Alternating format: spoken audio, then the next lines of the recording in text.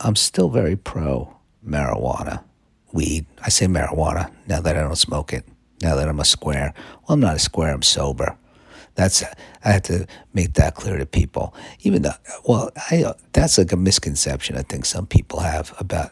It's like I've heard this said by a lot of people. They're like, oh, I don't, it's like one thing if you're sober, but the person who's never drank, I don't trust the person who's never drank or done anything. And it's like, well, a lot of times those people grew up in a way that made them. They saw some shit that made them be like, I'm not touching that. And, that's, there's childhood trauma. And that's just as cool as being sober. Yeah, it's even cooler. I have like low grade childhood bullshit, but not, nothing trauma. Nobody tried to touch touch me inappropriately. That never even gave it a shot. Just that one time when a guy tried to molest me over the phone, but he just called a random number, and I didn't. If I was a more gullible kid, maybe he would have got his way. But I just thought he was funny and then hung up on him. I've told that story on here before, but I'm not going to get. But no, it just got no adults beat me. I'm an eighth grader when I was in fifth grade, but still not an adult. Seemed like an adult at the time. Nobody seems older to me than an eighth grader when I was in fifth grade. They it was like, why aren't you at work? You should be in an office or something like that because you're a grown man and you're beating up a child. Well, it was because I was in class with his brother. I don't know what I did to those kids to upset them. They just didn't like, I don't need to explore that right now. But I don't have childhood trauma. So then I was able to become an alcoholic, and but whatever. I still am pro legalizing weed. I'm pro people doing it if they enjoy it, and do everything you enjoy until you can't anymore. I have nothing else to fucking quit, which is I'm gonna have to start gambling. I can't. That costs too much money, and I don't like playing cards. I don't shuffle well. I guess if I go to a casino, I don't have to shuffle. But if you play, I want to play underground games like in Rounders, and it's like if you're I can't shuffle, and it's really embarrassing. I tried to play poker with some people once, and it was just a debacle with the shuffling, and I don't care enough to it was like, when am I going to sit around and practice with cards? And now I shuffle. I don't need that hobby. I just want a vice. I mean, I could gamble on the Robinhood app. I've been opening that up a lot more lately. Maybe I'll get back into crypto. Nobody's making money off Dogecoin anymore. Just sitting there around fucking 12 cents or whatever the fuck it is. So, I like the big ups and downs. And the trading day, living in California, there's like 15 minutes I'm awake where I can actually trade stocks. So, and that's research, which I'm not going to do. I guess I don't have to research it. I could just go on Reddit and say, hey, everybody's buying this fucking bullshit. Oh, this pharma company, they're about to come out with a thing that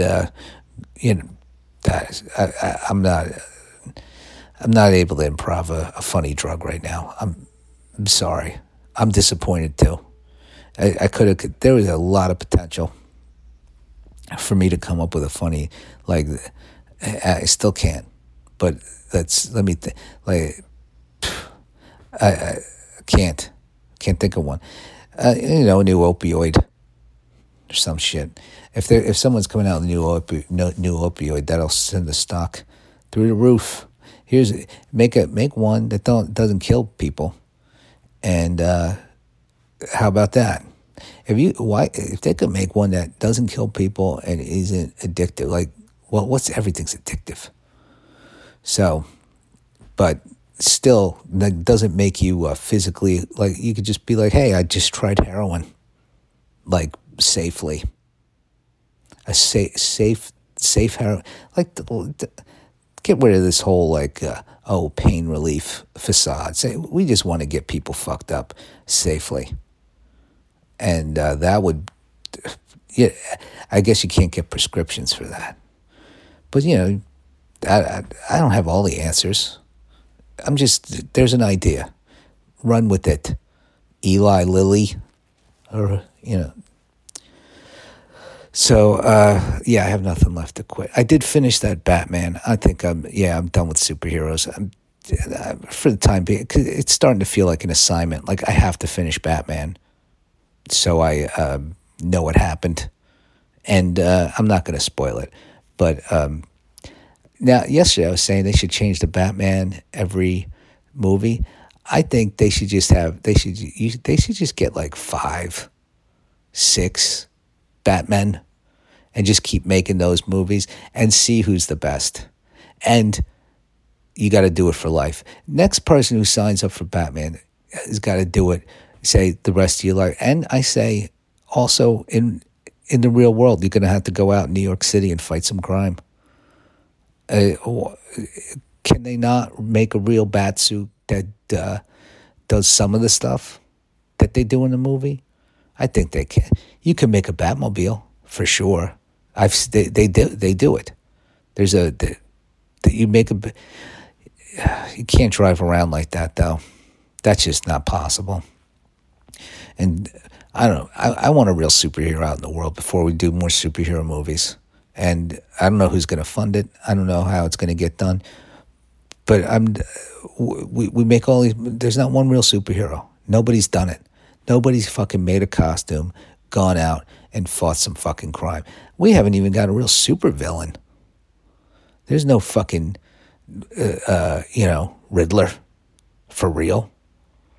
And why not? You have all these supervillain archetypes laid out for you in all these movies, and none of the criminals have the fucking, work ethic. Showmanship. They don't have the fucking showmanship to put together a fucking costume, some witty catchphrases, and get some henchmen. It's sad. There is a new Pants Town going to the commercial right here. I don't do a commercial up front. I think that's jarring when you go to listen to a podcast and you just hear commercial voice right away. Press play, it's just like, hey, don't you love insurance?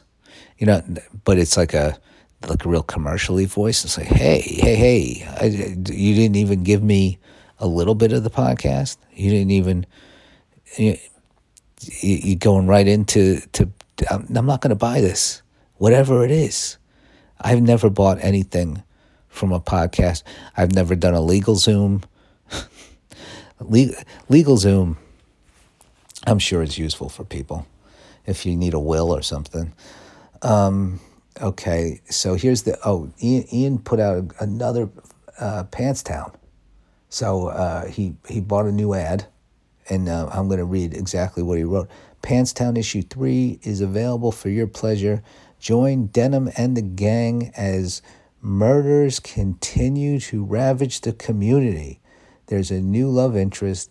There's legendary rap group A Tribe Called Quest, R.I.P. Phife Dawg. Tribe Called Quest appears in this. Okay. Keep with unfolding action by emailing ian.ghent@gmail.com. That's ian.ghent@gmail. Please also use this email for thoughts and comments. Now, I know some of you have already emailed for Pants Town 2 before. Now, get Pants Town 3, and it's free. And Ian's he's very talented artist, a very funny dude. I enjoyed Pants Town 2 very much. I'm gonna read Pants Town 3 today. He just sent it to me, and I'm looking forward to it. It's pants, but they're people. Now that's something new. I think that's more innovative than Then a lot of things. I don't need to compare it. Why am I comparing his art to other people's art? All art is great, but this is also great. So you should get into it. Pants Town.